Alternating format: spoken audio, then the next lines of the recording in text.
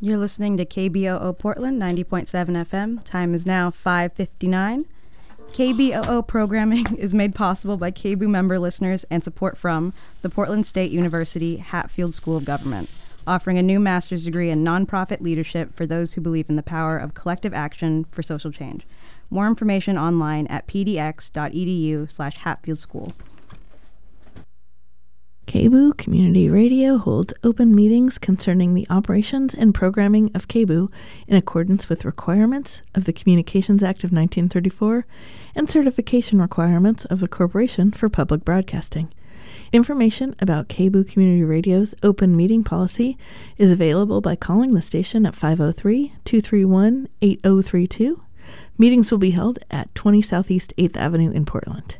The Personnel Committee will meet on the second Monday of each month at 6 p.m.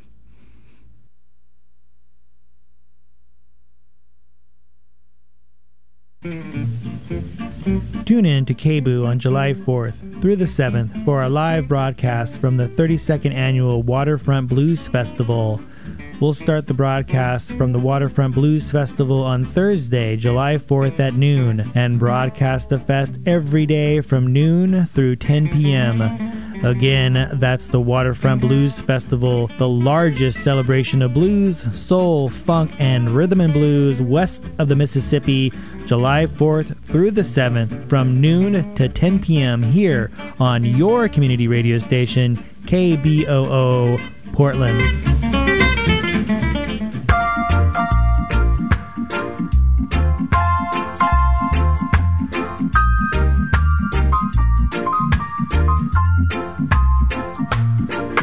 Welcome to Sojourner Truth. Thank you for staying with us. This is your host, Margaret Prescott.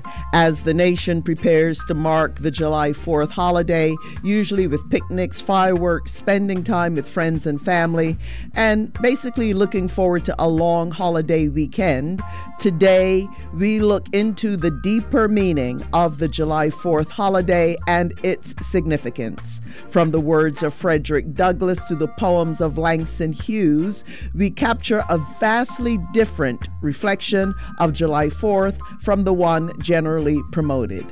Frederick Douglass asked, "What is July 4th to me?"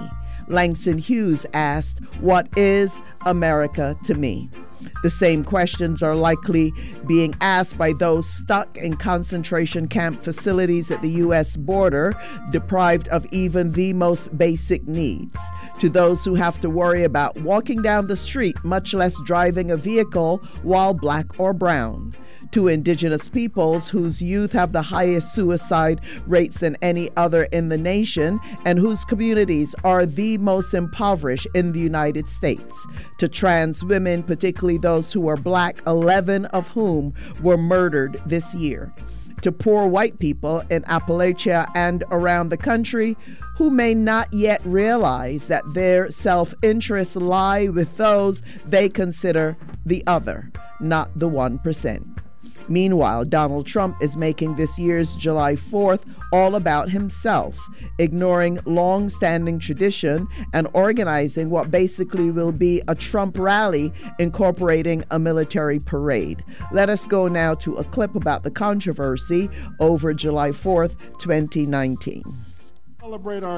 Past U.S. presidents have traditionally kept a low profile on July 4th, but President Donald Trump doesn't do low profile. We're going to have planes going overhead, the best fighter jets in the world, and other planes too, and we're going to have some tanks stationed outside. Trump on Monday said he plans to display military hardware on Washington's National Mall as part of a pumped-up 4th of July celebration that will also feature a speech from the Lincoln Memorial, flyovers by fighter jets and Air Force One, and an extended fireworks display. The song and dance is a significant departure from the nonpartisan, broadly patriotic programs that typically draw hundreds of thousands of people to the monuments on the 4th of July. Democrats in Congress have accused Trump of hijacking the event to turn it into a glorified campaign rally, saying he's using the military as props. They also questioned how much the event will cost the cash-strapped National Park Service. Trump has pushed for a military parade in Washington since he marveled at the Bastille Day military parade in Paris in 2017. To a large extent, because of what I witnessed, we may do something like that on July 4th in Washington, down Pennsylvania Avenue. His administration postponed a parade that had been planned for Veterans Day in November of 2018 after costs ballooned to $90 million. The Interior Department, which oversees the event, has not said how much it'll cost. Local officials have said the heavy military equipment could damage city streets. Be pretty careful with the tanks because the roads have a tendency not to like to carry heavy tanks, so we have to put them in certain areas. Protesters on the 4th will have props of their own. The anti-war group Code Pink said it secured permits to fly a Baby Trump blimp during his speech. Alrighty, and meanwhile, Trump in his self-absorption, is he reflecting a truth about the United States, one that is difficult to face? And was 1776 a true revolution, and if so, for whom? If it wasn't for some, could it truly have been a revolution for all? Our guest is Dr. Gerald Horne. We live in a global world. We're all interrelated. So on Sojourner Truth, we work to bring directly to you news and views on local, national, and international policies and stories that affect us all. And we draw out how those of us most impacted, women, communities of color, and other communities are responding. We also discuss the interrelationship between art and politics. Now for our news headlines. For Pacifica Radio, I'm Eileen Alfandary. A ticking time bomb is how one senior manager describes conditions at severely overcrowded migrant detention centers at the border. The investigation was carried out by the Office of the Inspector General of the Department of Homeland Security. It confirms the severe overcrowding, lack of sanitation, and violations of time limits on holding adults and children. All these conditions were already reported by attorneys for migrants and Congress members who visited the detention facilities. The report contains photos showing women and children laying on the floor with silver Mylar blankets, body to body with barely any room to move. The report says some adults were held in standing room only conditions for a week. Children were not provided hot meals as required. The chair of the House Oversight Committee, Elijah Cummings, says top Homeland Security officials have been summoned to testify before his committee next week on the treatment of migrant children. Tens of thousands of people rallied nationwide in nearly 200 cities, calling for the closure of immigrant detention facilities. Their demands also included a cutoff of additional funding for detention and deportation and for the reunification of families. About 1,000 protested outside the San Francisco office of California Senator Dianne Feinstein, then marched to the office of House Speaker Nancy Pelosi. I'm holding a sign of a child, Felipe Alonso Gomez, who died on Christmas Eve 2018 at age 8. It's the same age as my son. My son was holding the sign. He didn't receive proper medical care. This is a crime against humanity, and we need to stop this now. People are suffering. They're sleeping on concrete. They're sleeping on floors. They're filthy. They're not allowed to shower. They're not given food and nutrients. People are there with babies. A federal judge says the Constitution requires that migrants who are seeking asylum have the chance to be released from custody while they pursue their cases. The federal judge in Seattle blocked a Trump administration policies that would keep asylum seekers locked up. Federal Judge Marsha Peckman ruled people who are detained after entering the country without authorization to seek protection are entitled to bond hearings. Attorney General William Barr announced in April the government would no longer offer such bond hearings, but instead keep asylum seekers in custody. That policy was due to take effect on July 15th. The Justice Department is expected to appeal the decision. The Commerce Department has decided to start printing census forms without a controversial question asking about citizenship. It marks a reversal from President Trump's statements that he would ask for a delay in the census so the legal battle over the citizenship question could play out. The U.S. Supreme Court last week halted the addition of the question, saying the Commerce Department's justification for its inclusion was contrived. Legal battles would have played out for weeks, if not months. Civil rights groups and states likely would have sued over any attempt to delay the census. California was among the many states and civil rights groups which sued over inclusion of the citizenship question. The state and others said it would depress responses by immigrant communities, leading to a decline in federal funding based on the population count and on political representation in Congress. Attorney General Xavier Becerra welcomed the Trump administration's decision to drop its efforts. This fight was hard won, and this is a major win against this administration. It's a win for our nation, for our democracy, and for everyone in this country. Around the world is watching now, not just in this country, but around the world, watching what we did here in California, in some of the other states that also filed lawsuits to make sure that we let everyone be counted. But the California Attorney General warned the Trump administration is underfunding the effort to get a complete count. California's governor has said the state will invest $187 million of its own in census outreach.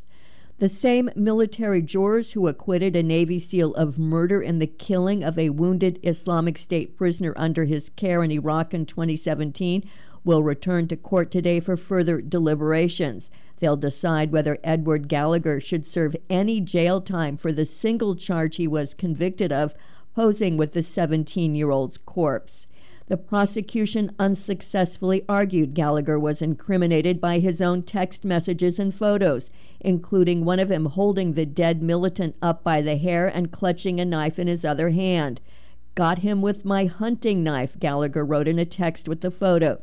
The defense said it was just gallows humor and pointed out that almost all platoon members who testified against him had also posed with the corpse. I'm Eileen Alfandary. You're listening to Sojourner Truth on Pacifica Radio. This is Margaret Prescott, host of Sojourner Truth. The U.S. Revolutionary War lasted from 1775 to 1783 and was fought between the U.K. or Great Britain and its 13 colonies in the United States.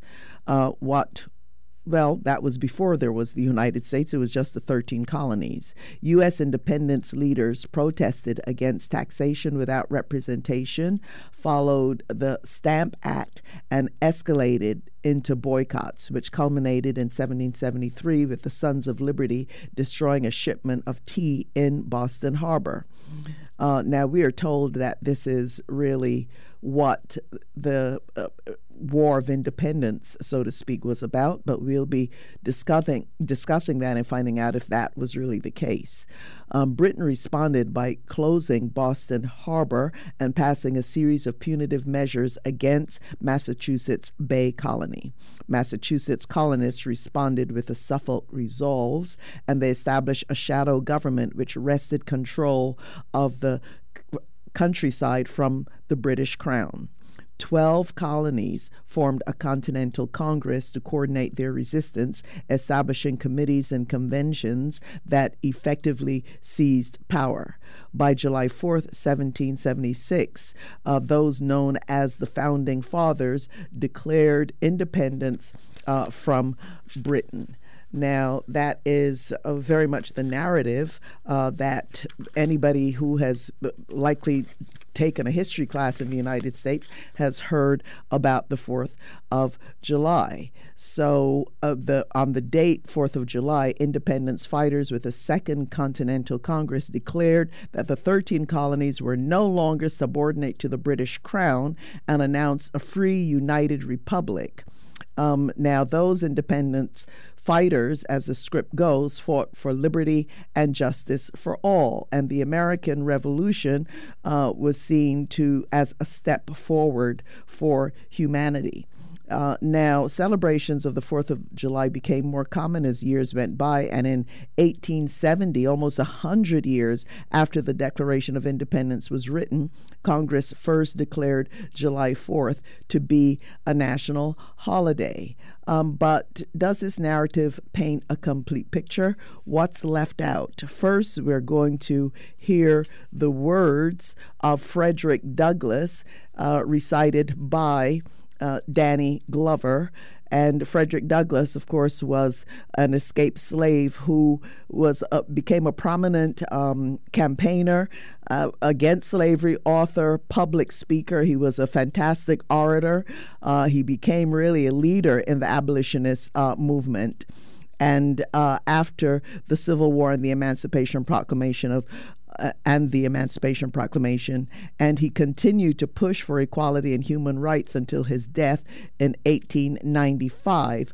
But let's hear what Frederick Douglass had to say about July 4th, and again narrated by the actor Danny Glover.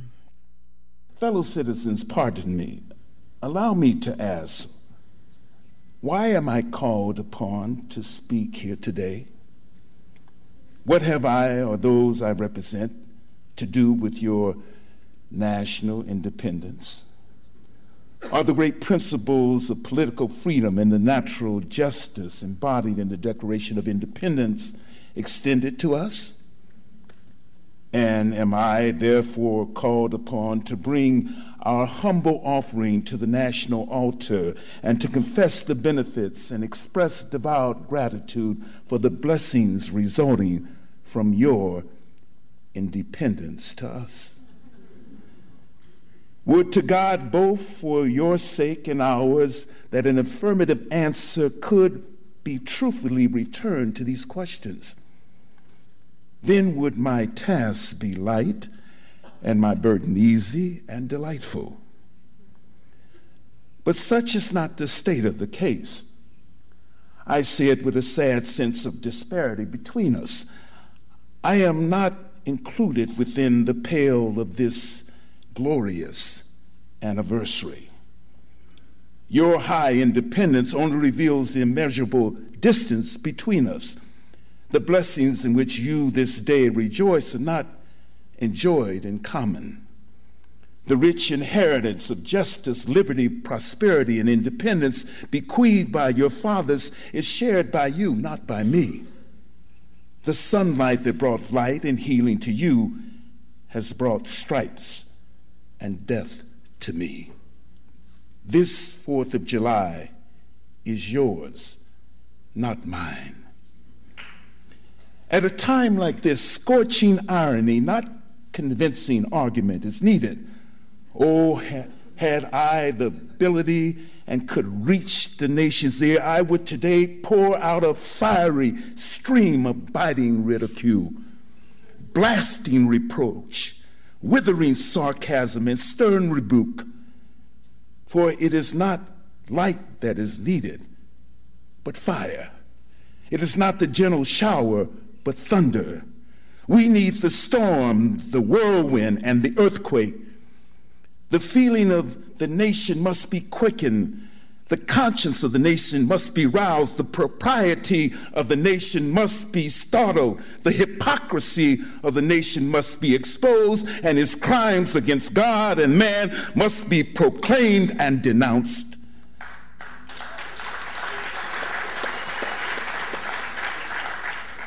What to the American slave is your 4th of July? I answer, a day that reveals to him more than all other days in the year the gross injustice and cruelty in which he is the constant victim. To him, your celebration is a sham, your boasted liberty an unholy license, your national greatness swelling vanity, your sounds of rejoicing are empty and heartless, your denunciation of tyrants brass-fronted impudence, your shouts of liberty and quality hollow mockery, your prayers and hymns, your sermons and thanksgivings with all your religious parade and solemnity are to him mere bombast, fraud, deception, impiety, and hypocrisy, a thin veil to cover up crimes which would disgrace a nation of savages. There is not a nation on the earth guilty of practices more shocking and bloody than are the people of the United States at this very hour. Go where you may, search where you will, roam through all the monarchies and despocies of the old world.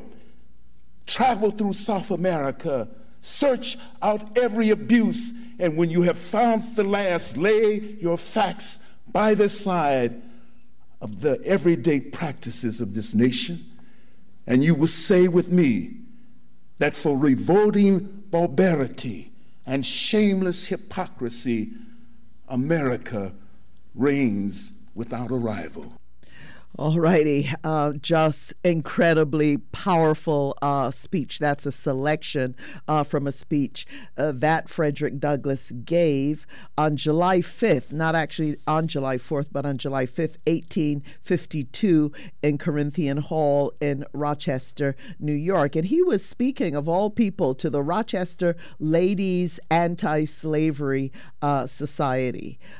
So there you have it now, bringing to discuss all of this and spending the hour with us. I'd like to welcome one of our regulars here on our weekly roundtable, Dr. Gerald Horne, who holds the Moores Professor of History and African American Studies at the University of Houston. He's written more than 30 books. His most recently published books include White Supremacy Confronted, U.S. Imperialism and Anti-Communism versus the Liberation of Southern Africa from Rhodes to Mandela, and Jazz, Injustice, Racism, and the Political Economy of the Music. He's also the author of Facing the Rising Sun, African Americans, Japan, and the Rise of Afro-Asian Solidarity. And today we likely will touch on some of his work in his book, Negro Comrades of the Crown, African Americans and the British Empire Fight the U.S. Before Emancipation, and also the Counter-Revolution of 1776, Slave Resistance and the Origins of the United States of America. A remarkable body of work. I don't think there is such a body of work by any historian today. Dr. Gerald Horne, we're happy to have you. Thank you for inviting me. Okay, and again, Dr. Horne, I don't want to forget to remind our audience in Southern California that you will be in Los Angeles on Saturday, July 20th at 2 p.m. at McCarty Memorial Christian Church, which is at 4103 West Adams Boulevard, and he'll be presenting his two newest books, and SO on Books is a co-sponsor. And books will be there. Dr. Horne will sign them. Please go to the kpfk.org website for more information, and you could actually reserve a ticket there as well. So we don't want to miss out on a very, very special occasion. Dr. Gerald Horne with two of his latest books. Now, Dr. Horne, since we just heard part of that Frederick Douglass speech, and later in the hour I want to play something from Langston Hughes with a similar theme, but much later in history as to where Frederick Douglass was. So tell us a bit about the context of Douglass giving this speech.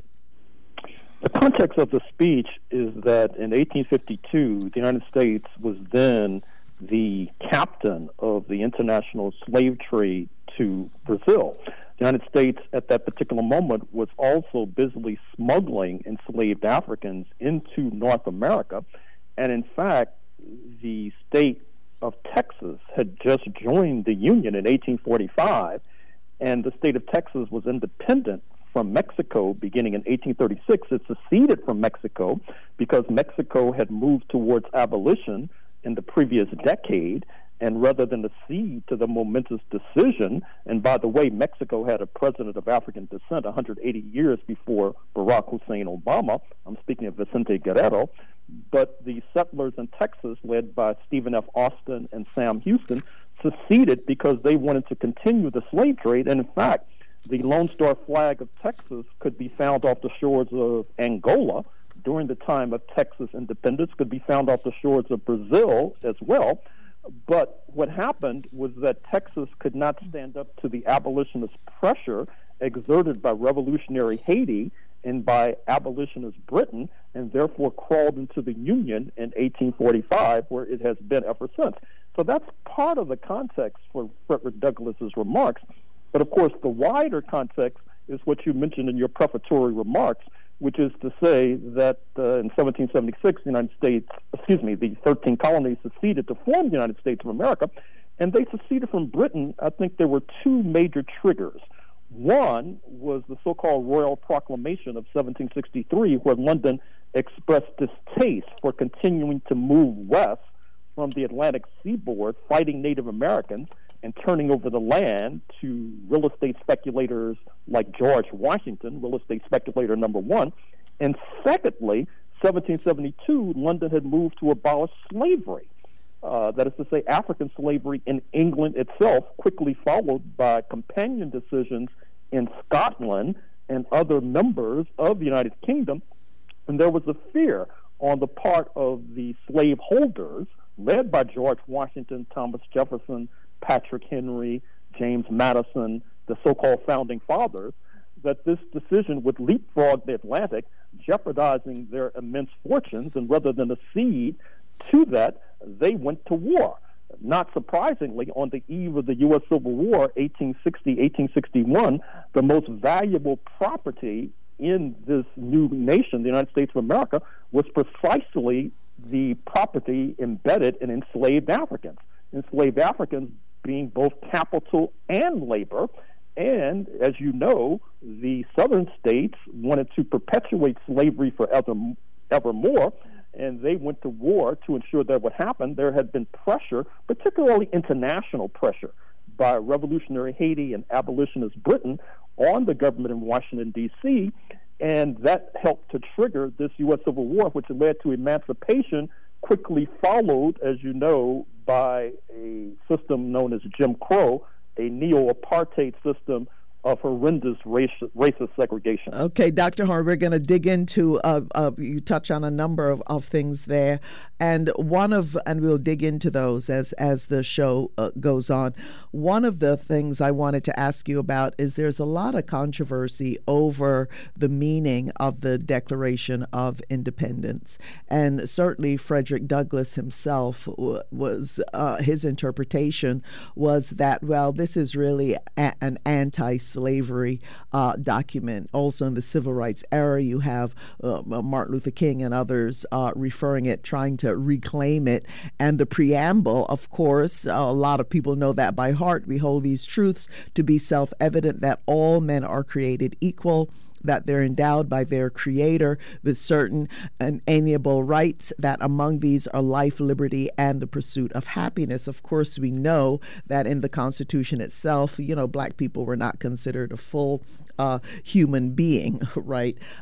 Nevertheless, you can't blame abolitionists and freedom fighters, anti-racists, for really trying to reclaim that. But I wanted your thoughts on this, because this came before the French Revolution, and the French Revolution dates, I'd have to look again to see, 1789, right? And also before the Haitian and the Haitian Revolution, we kind of put those together. I mean, there was the U.S. Revolution and the French, followed by the French Revolution, followed by the Haitian Revolution, all of which had an impact on the discussion of race and slavery, within the United States. So your thought about this Declaration of Independence and the preamble, do you think that people are right with trying to claim that part of it as an anti-slavery document? Well, I understand why there were those who sought to reframe the Declaration of Independence and, in fact, the U.S. Constitution as anti-slavery documents. But I'm afraid to say that in 2019, those positions are no longer sustainable. If you look closely at the Declaration of Independence, for example, one of the indictments against London and against King George was supposedly that London was helping to stir up Native Americans against the settlers. And of course, as I already mentioned, London was reluctant to keep subsidizing these settlers in terms of their wars against Native Americans. And just as the Africans in 1776 going forward disproportionately and overwhelmingly fought against the settlers, you could say the same to a degree about the Native Americans themselves.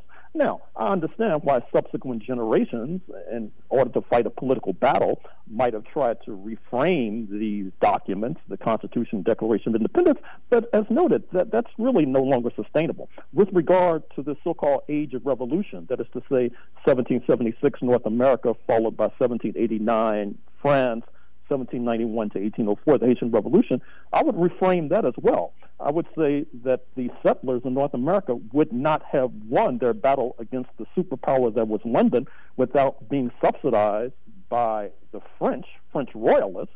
And the French royalists then spent so much money that the French government became bankrupt, which then led to the French Revolution of 1789. And that was a genuine revolution, in my opinion. It helped to trigger the Haitian Revolution, 1791.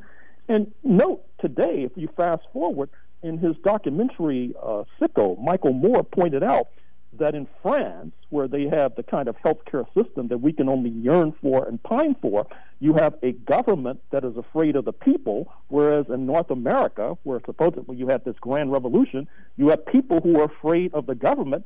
And of course, there is reason to be afraid of this government, particularly tomorrow when you see this ultra-righteous manifestation at the Lincoln Memorial led by the 45th U.S. president. Yeah, absolutely. And also, just in terms of July 4th and the U.S. War for independence from England, from the U.K., Great Britain, as it was known at that time, the sun never sets on the British Empire, et cetera, et cetera. Well, that quickly fell apart.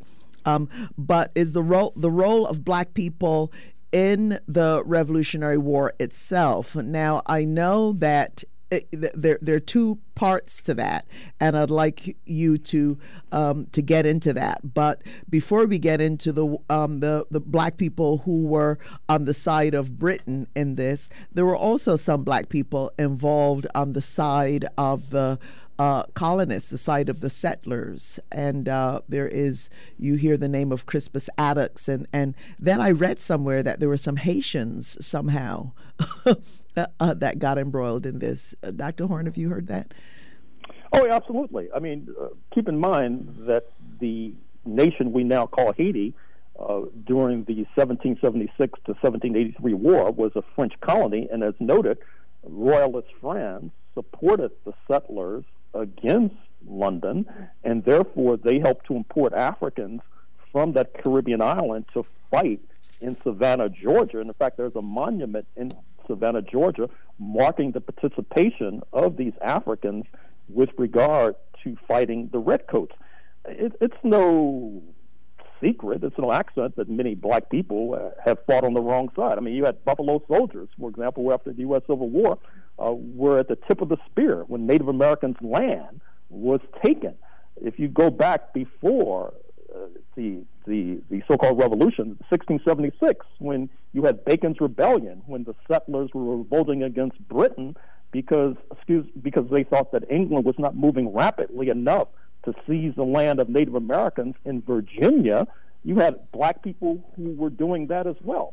So the fact that you had historically misguided black people is no secret. I dare say you probably have some misguided black people in Los Angeles as we speak. Absolutely. And it just seems as though there has been a constant battle, really, for the soul and the allegiance of those of us who were former slaves. And I frankly think that, when we became Afro-American and African-American, for example, we lost the kind of an internationalism when we were just all black folks. Before that, a bunch of Negroes in terms of those of us in diaspora and the continent. But that is another story. Dr. Horn, what we'll do now, because next I want you to get into your thesis, your analysis of 1776 being a counter-revolution. But before that, we better take our station break so we don't disturb that discussion. And stay with us, Dr. Horn. We'll be right back.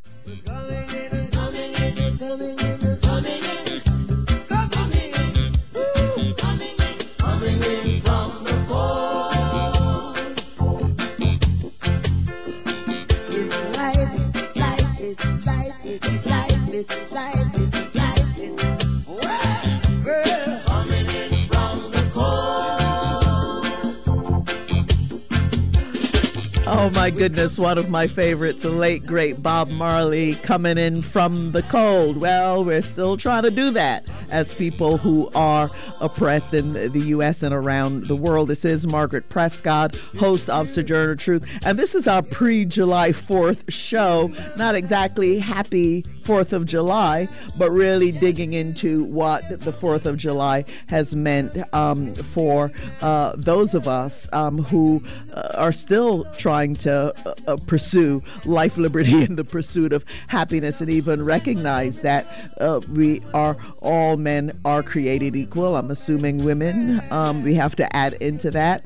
And our guest is Dr. Gerald Horne. Check out our website at www.sotrueradio.org. And if you are a member of Facebook, you can like and friend us on Facebook, and our handle on Twitter and Instagram at So True Radio. We're also on SoundCloud, and today we'd like to give a shout out to our SoundCloud listeners in Irvine, California, and internationally. We would like to give a shout out to our listeners in Thailand. Yes, a number of listeners in Thailand. And our guest is just prolific historian and author, Professor Dr. Gerald Horne, and we're discussing really the 4th of July, the whole American project, I should say United States project, and specifically the Revolutionary War, really the War of Independence of the colonies from the UK, Great Britain, as it was known at the time. So, Dr. Horne, you have written two very provocative books here. The Counter-Revolution of 1776, Slave Resistance and the Origins of the United States of America, and also Negro Comrades of the Crown, African Americans in the British Empire Fight the U.S. Before Emancipation. And I would like you to explain why that is. Well, first of all, take the second book that you mentioned. The centerpiece of that book is the War of 1812. In some ways, it was a replay of 1776. Your listeners may know the War of 1812 because of the U.S. Star-Spangled Banner, which comes out of the War of 1812, written by the slave owner, Francis Scott Key, who remarkably, in his third stanza, singles out and denounces the black population of North America, not least because the black population during this time of the War of 1812 in the United States was trying to take over Canada and oust it from London's jurisdiction. The black population stood with the redcoats, as did a significant percentage of the Native American population as well, including the great Native American warrior Tecumseh, who in fact died fighting alongside the redcoats against the settlers. During the War of 1812, more specifically in August 1814, you had the redcoats and black people in Washington, D.C. help to burn down that city, burn down the White House, and President James Madison and his garrulous spouse Dolly fleeing into the streets, one step ahead of the posse. And then the black rebels were transported on British ships to Trinidad and Tobago, a then British colony, where their descendants continued to reside. This was a replay in some ways of the so-called Revolutionary War of 1776.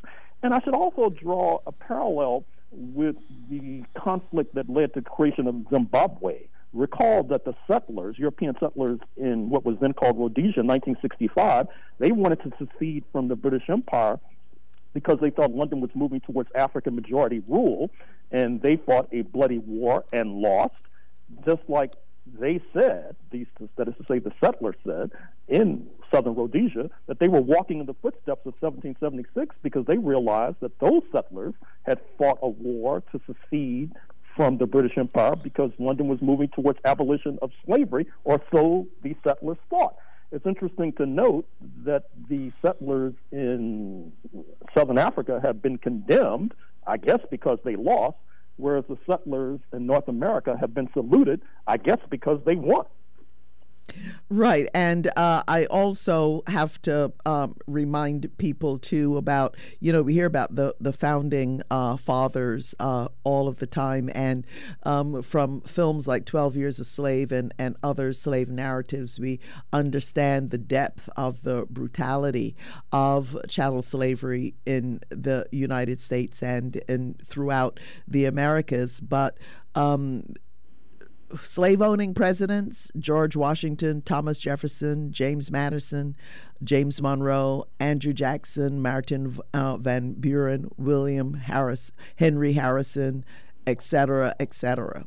So there are quite a lot of them there, Dr. Gerald Horne. So when people go on and wax about, practically in sacred terms about the founding fathers, we also have to remember that. I do happen to think that it is a step in the right direction to say that we are indeed the Haitians have a saying that says a human being is a human being. And if you could go back to that preamble again, where they say all men are created equal, I mean, I happen to think the Haitian saying a human being is a human being gets much more to that point, and definitely is true, recognizing the humanity of each and every one of us, no matter the color of our skin. So, Dr. Horne, you spoke about the Negro comrades of the Crown and the War of 1812, and now the counter-revolution of 1776, because you're saying that 1776 was actually not a revolution, but a counter-revolution. Why? I say that because it led to the expansion of slavery in North America. It led to the United States ousting Britain from captaining the international slave trade. As early as the 1790s, the U.S. slave traders were responsible for bringing the bulk of Africans, enslaved Africans, to Cuba. By the 1830s, U.S. nationals were responsible for bringing the bulk of enslaved Africans to Brazil, which, of course, was the widest and deepest slave market in the Americas. And even if you look at the alleged signal contributions of this conflict with London, speaking of the U.S. Constitution, look at the centerpiece of the U.S. Constitution, actually the Bill of Rights, which comes after the Constitution. I'm speaking of the First Amendment, which guarantees freedom of religion. It's important to have a materialist analysis of freedom of religion.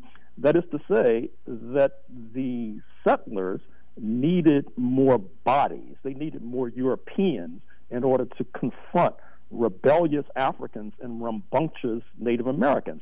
And so, therefore, they decided to break away from the religious conflicts of Europe, particularly Protestant versus Catholic and Christian versus Jewish, and rebrand these pan-European settlers as being white. And so certainly it's fair to say that those who were white or defined as white benefited from the ouster of the Native Americans from their land and the enslavement of the Africans.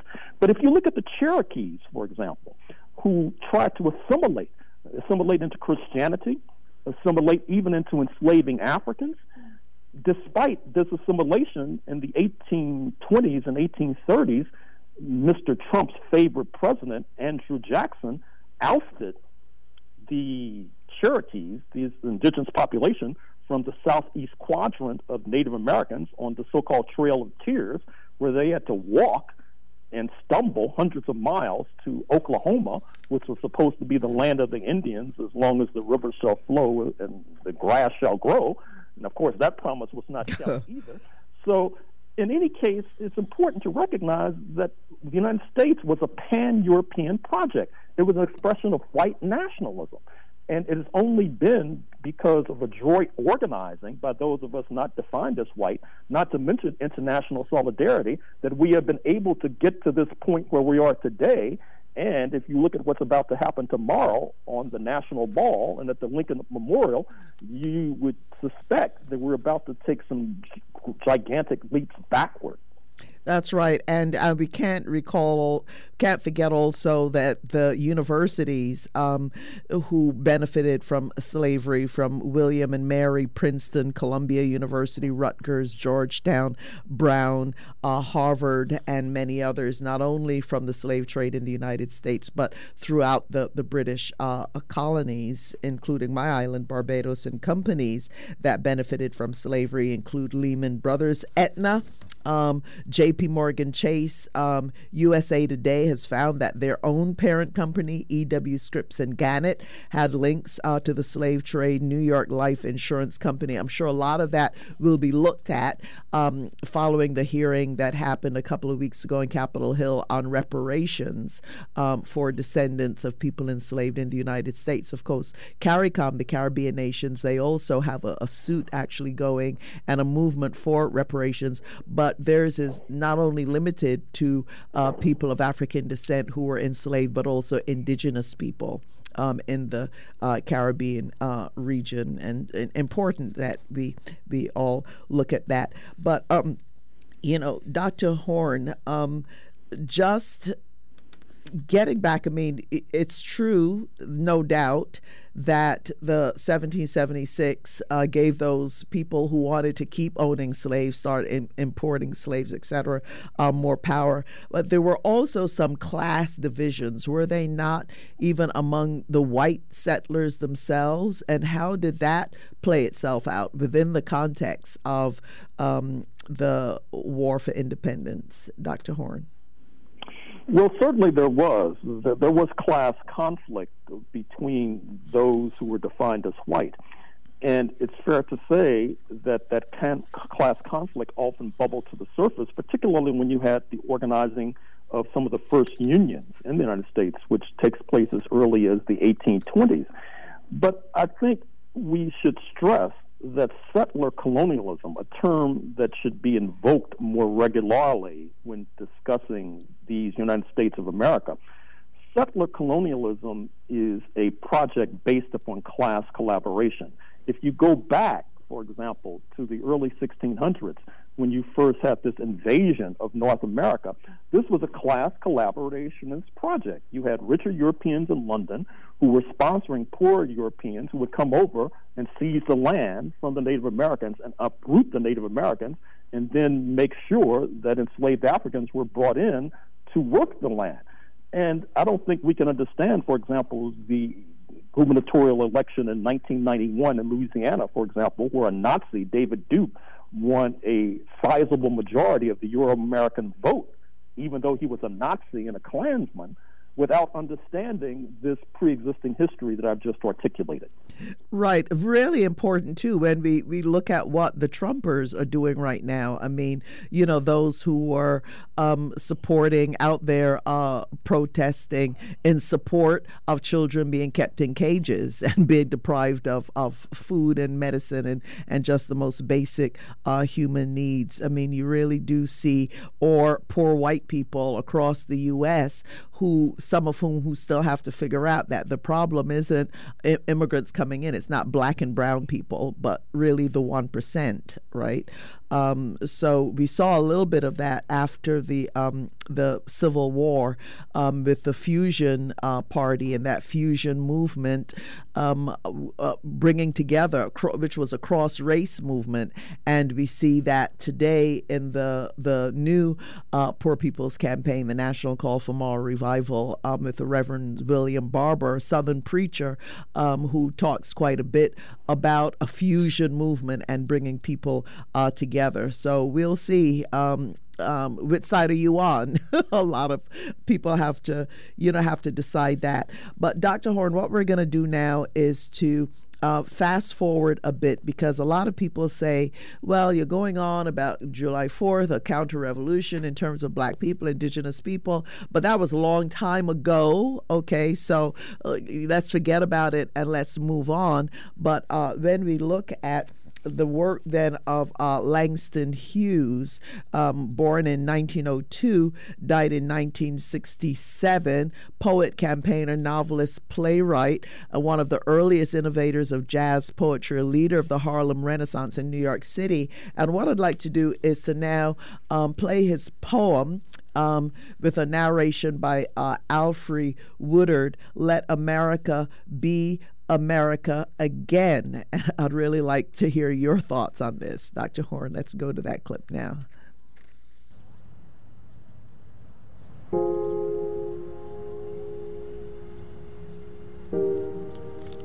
Let America be America again. Let it be the dream it used to be.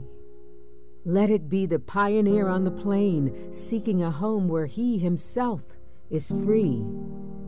America never was America to me. Let America be the dream the dreamers dreamed.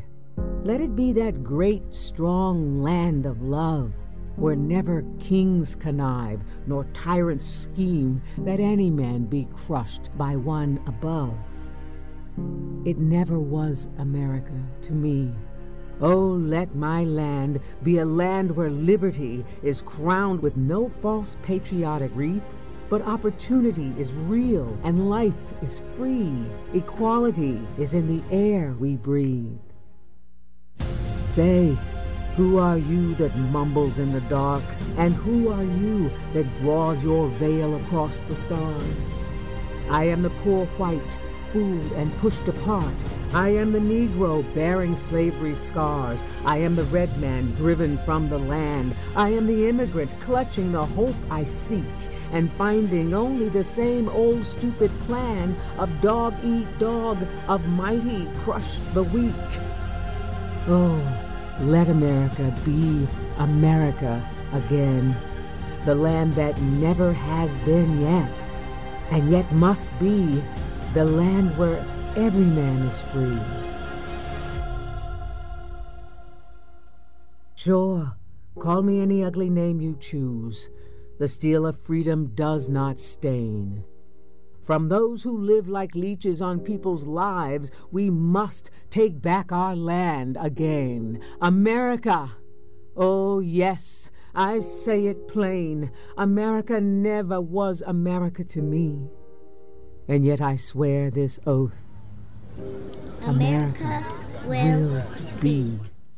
America will be, Dr. Gerald Horne. So here you have Langston Hughes, a beautifully written poem, I must say, and talking about immigrants and indigenous people, and America never was America to me. You could contrast that with what we played of Frederick Douglass earlier in the hour about what does July 4th mean to me, and I basically still have that question, as do many people. So, Dr. Horne, it seems as though there is some hope. There is some hope reflected in this poem that the United States could move from a pan-European white nationalist project to a true democracy of some kind. And, clearly whose land it is something that I'm sure indigenous people are going to be continuing to raise up across this country. So just your thoughts on what this reflected. I mean, there was the error that Langston wrote this particular poem, but also your thoughts on the hopefulness or what needs to happen for this to move from being a settler colonial project to a true democracy, Dr. Horne. Well, I think Langston Hughes put it very well when he said America was never America to me. It's a place where the mighty crushed the weak, and that this situation could only change into a realistic dream if we're able to struggle without illusions.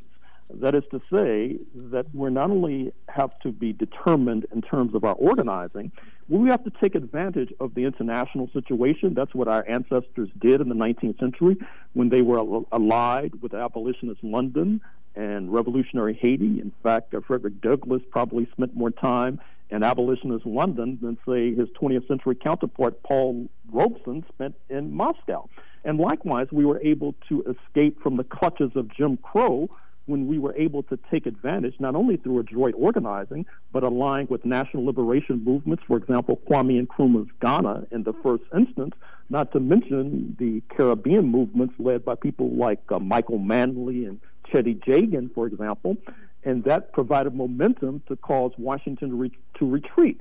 But once again, we should not be held down or captivated by this illusions, the kind of illusions that you'll see on the National Mall tomorrow, which will be just another expression of white nationalism.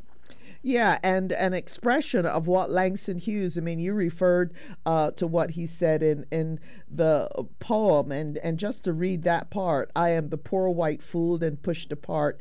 I am the Negro bearing slavery's scars. I am the red man driven from the land. I am the immigrant clutching the hope I seek and finding only the same old stupid plan of dog eat dog, of mighty crush the weak. And it seems as though that is what Trump is, going back to that first clip we played at the start of the hour, attempting to do with his takeover of July 4th and the National Mall, which had become a kind of place where people go picnic and hang out and watch some fireworks. It's like, who doesn't like to watch fireworks? Right, bigger and better perhaps than New Year's Eve or whatever. But he is really, it seems to me, reestablishing what you're saying, Dr. Horne, that this is dog eat dog, mighty crush the weak, so the tanks are coming in, but also that this is reminding people that the United States is a white nationalist project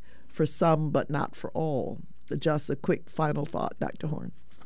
Well, isn't it remarkable that these issues that we're debating now all implicate white nationalism and or racism? Busing, per the Democratic Party debate, Supreme Court decisions on the census and reapportionment, and most of all, what's happening on the border, where Congresswoman Ocasio-Cortez has complained justifiably that there are concentration camps now being set up on the border with Mexico that, in her estimation, and I think rightly and justifiably, bear more than an aroma of fascism to it. And I dare say that that will be the fate of not only people on the border, but many of us in this listening audience, unless and until we organize adroitly in conjunction with international movements. Right, on that note, Dr. Horne, thank you yet again, and we look forward to seeing you on July 20th, Saturday, July 20th, and again, go to kpfk.org for our listeners in Southern California, but we appreciate you, and thank you so very much for joining us. Thank you for inviting me. All righty. We are out of time, and I'd like to say that Sojourner Truth, we will have new shows for you tomorrow, even though the office, KPFK, where we're based, will be closed, and also on Friday.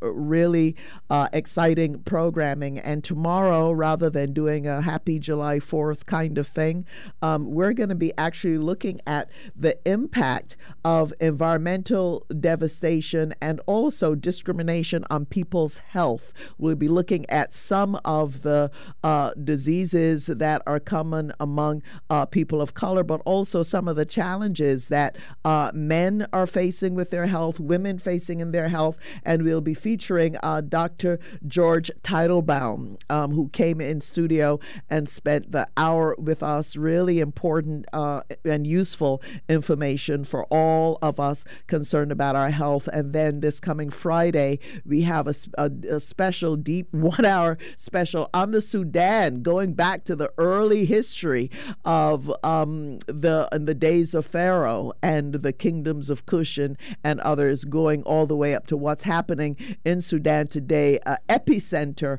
of resistance now on the continent of Africa. Today's show produced by me, that's Margaret Prescott. I'd like to thank the Sojourner Sojourner Truth team, our audio engineer, Mr. T. Teddy Robinson, our assistant producer, Romero Funes, and all who helped to make this show possible. If you'd like a copy of today's show, you can contact the Pacifica Radio Archives at 1-800-735-0230. Go online to pacificaradioarchives.org. Stay tuned for Democracy Now! Sojourner Truth will be back on the air tomorrow. Thank you for listening. This is your host, Margaret Prescott. My people before me, slave for this country. Now you look at me with that scorn, then you heat up all my corn. We're gonna chase those crazy. You're listening to KBOO Portland 90.7 FM. The time is now 6:58, and up next is Hard Knock Radio.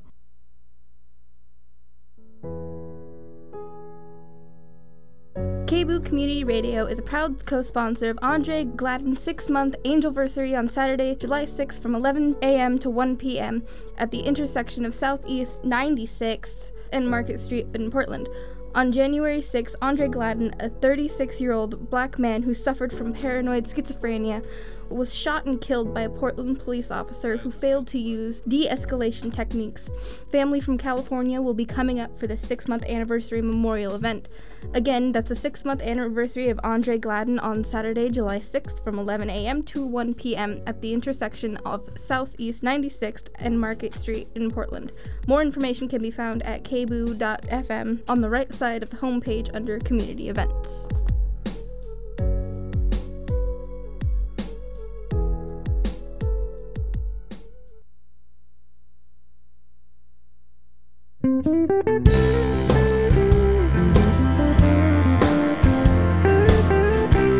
KBOO Community Radio and the Jazz Society of Oregon are thrilled to present the 39th Annual Cathedral Park Jazz Festival, July 19, 20, and 21 at Cathedral Park in North Portland. The area's finest jazz, blues, R&B, and Latin musicians will rock the park for 3 days. PDX Soul, Karen Lovely, King Louie Organ Trio, Devin Phillips, Mel Brown, John Gilmore are just a few of the 15 bands performing this year. That's the 39th Annual Cathedral Park Jazz Festival, Portland's longest-running community event, July 19, 20, and 21, under the St. John's Bridge in North Portland. More information can be found at kboo.fm on the right side of the homepage, under Community Events. 1, 2, 3, 4.